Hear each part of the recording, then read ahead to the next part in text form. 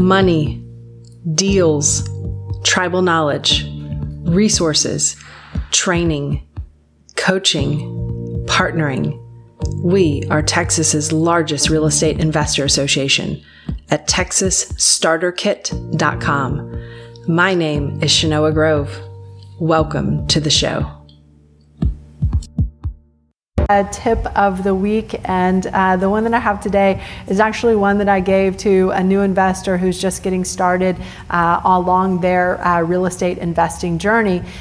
And as part of their journey, they are also doing this with someone who's very close to them. So someone who is at some point, he had mentioned to me that he was going to ask this woman to marry him.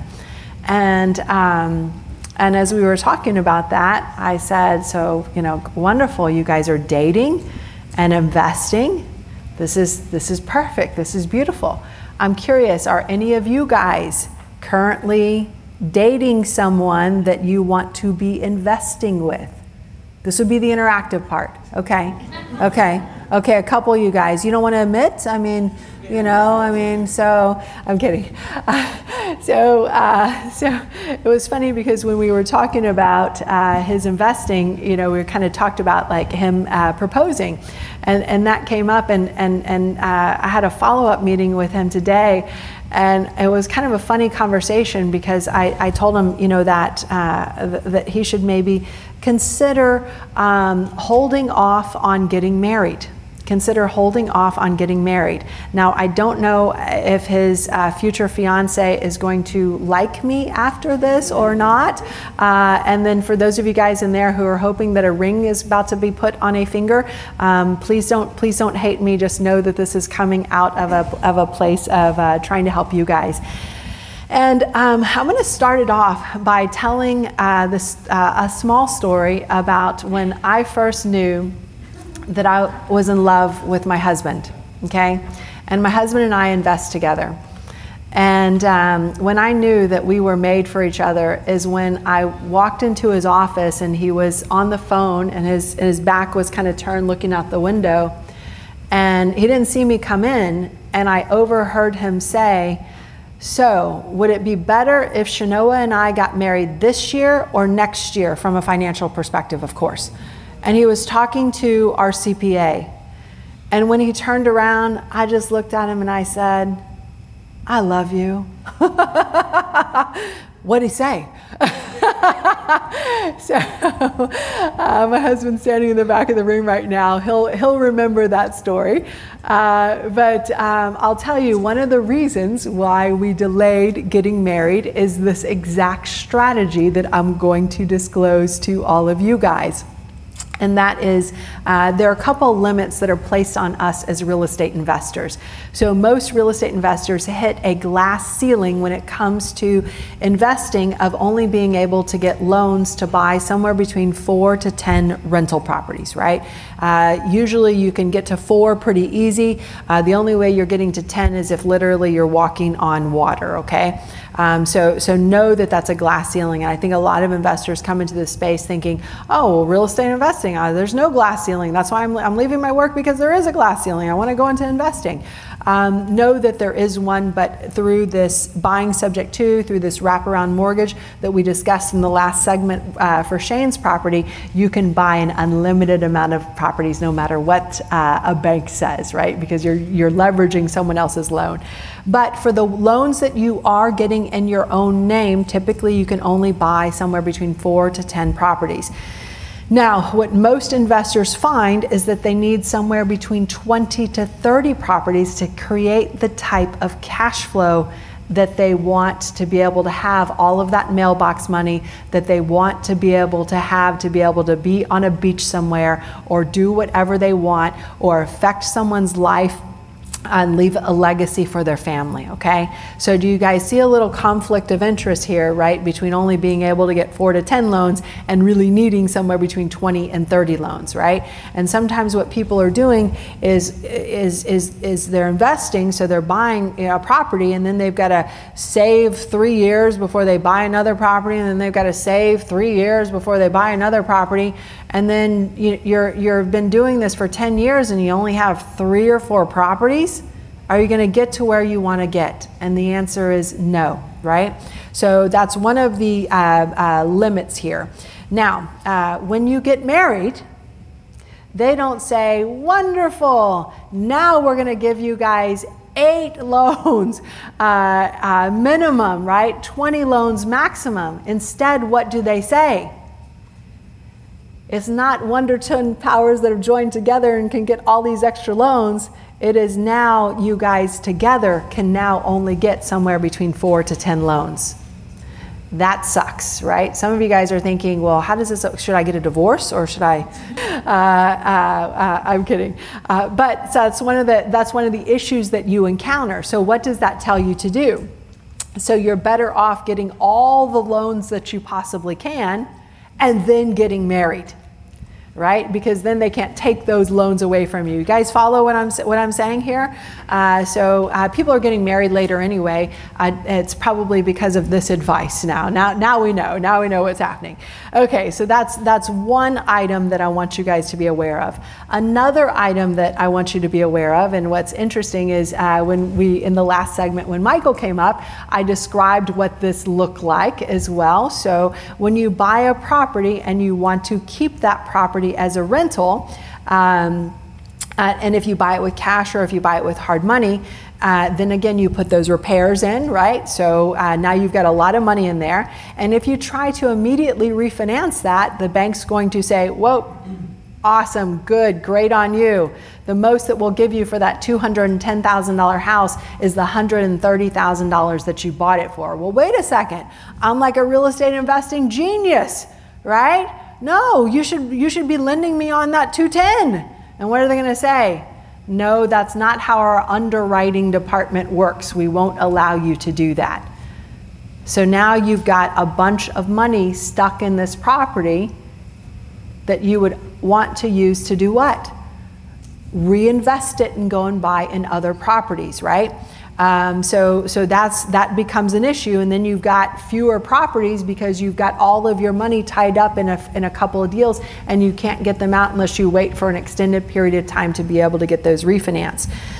So they're not going to give you what it's currently worth. So I put in an example here. If you bought a property for 150, you rehabbed it for 50, the value post rehab, what we commonly call as real estate investors, the ARV, is 300,000.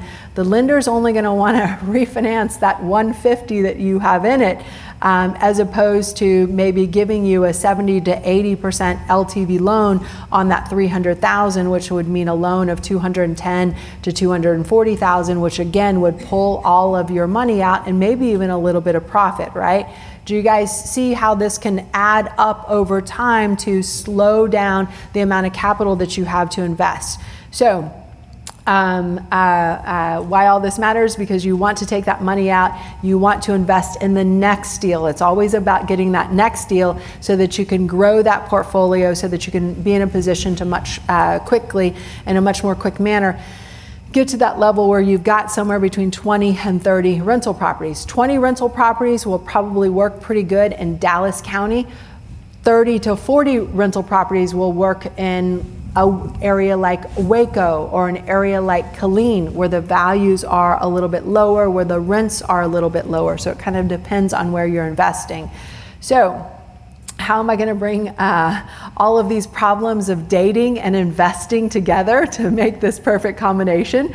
So what we'll do is I'll suggest that you solve both problems again while you're still dating. And guys, can I ask you guys something? I need a favor. Is it okay if I just kind of say what's on my mind and share with you guys things I think that are going to help you? Is it okay that will you guys just make me a promise not to cancel me tonight? Not tonight, okay? Will you make that promise to me? Even if I say something that's wrong? Yeah, you're good in America. I'm good, I'm in America, thank you. So I've used the words in here, boyfriend and girlfriend. I hope that's okay with everybody in here. So I know we're in a changing world right now, so I want to honor that. But this was just kind of how I thought of it, and how Phil and I did the math when we were boyfriend and girlfriend.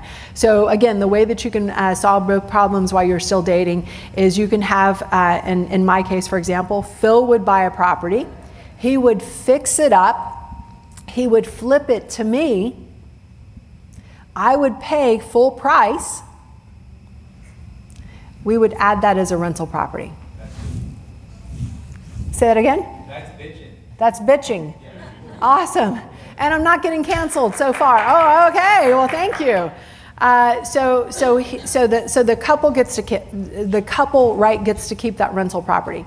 And that way, the boyfriend in this case would get all of his money out. The couple gets the rental property. And if you're like, well, what happens if we don't get married? It's okay. You can put a JV agreement on that property to be able to protect your interest in it. But the way that Phil and I did it before we got married is, well, I'm going to sell you this one. And the next one we get, you're going to buy it in your name or your company's name, and you're going to sell it to me. And then the next one, I'm going to buy it in my name, and I'm going to fix it up, and I'm going to sell it to you. So that allowed us to create all of these rental properties, right? While we're still dating, not married, and we could each get 4, right?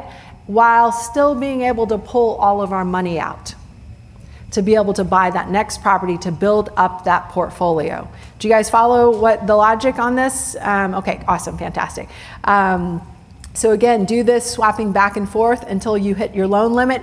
And then I now pronounce you man and wife, or investor and investor, or whatever pronoun is works for you. So yeah, so want to make sure you guys understand how you can use this. You can use this with other, people who you're even not getting married with. But it's you guys can kind of visualize how that strategy can work for you in the future.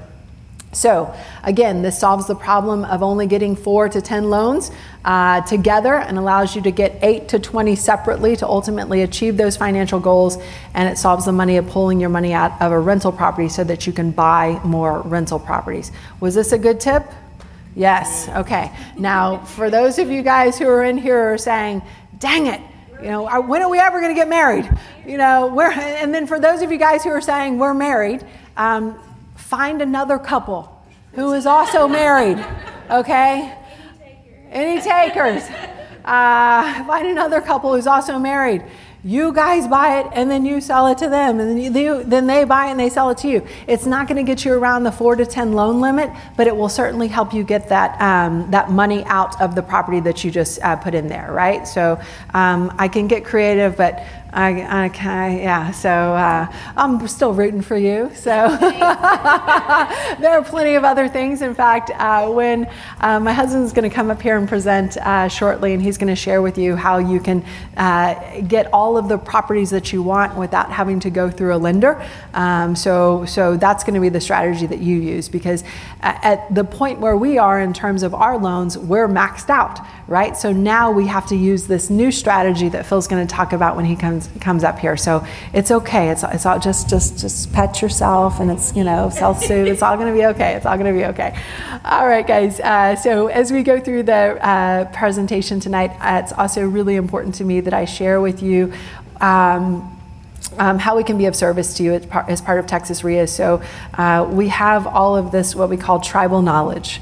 And it is tips and tricks exactly like this that have helped us build and grow our business. And it's tips and tricks like this that you can use to build and grow your business. So that's why I invite all of you guys to go and do a little research on some of our prior tip of the weeks, where you'll find different solutions regardless of your marriage status. This is the only one that includes a marriage status in there, but regardless of your marriage status. And I will tell you how having invested through, I think, 4 or 5 presidents, multiple law changes, contract changes, some of the wildest economies we've ever seen, including a great recession, and the last 2.5 years, which have been quite exciting as well. Love to be part of y'all's team as through Texas REIAs to help you along your journey. Texas's largest real estate investor association at TexasStarterKit.com. If you like today's episode, please subscribe, comment, share with other investors, or join us directly at TexasStarterKit.com.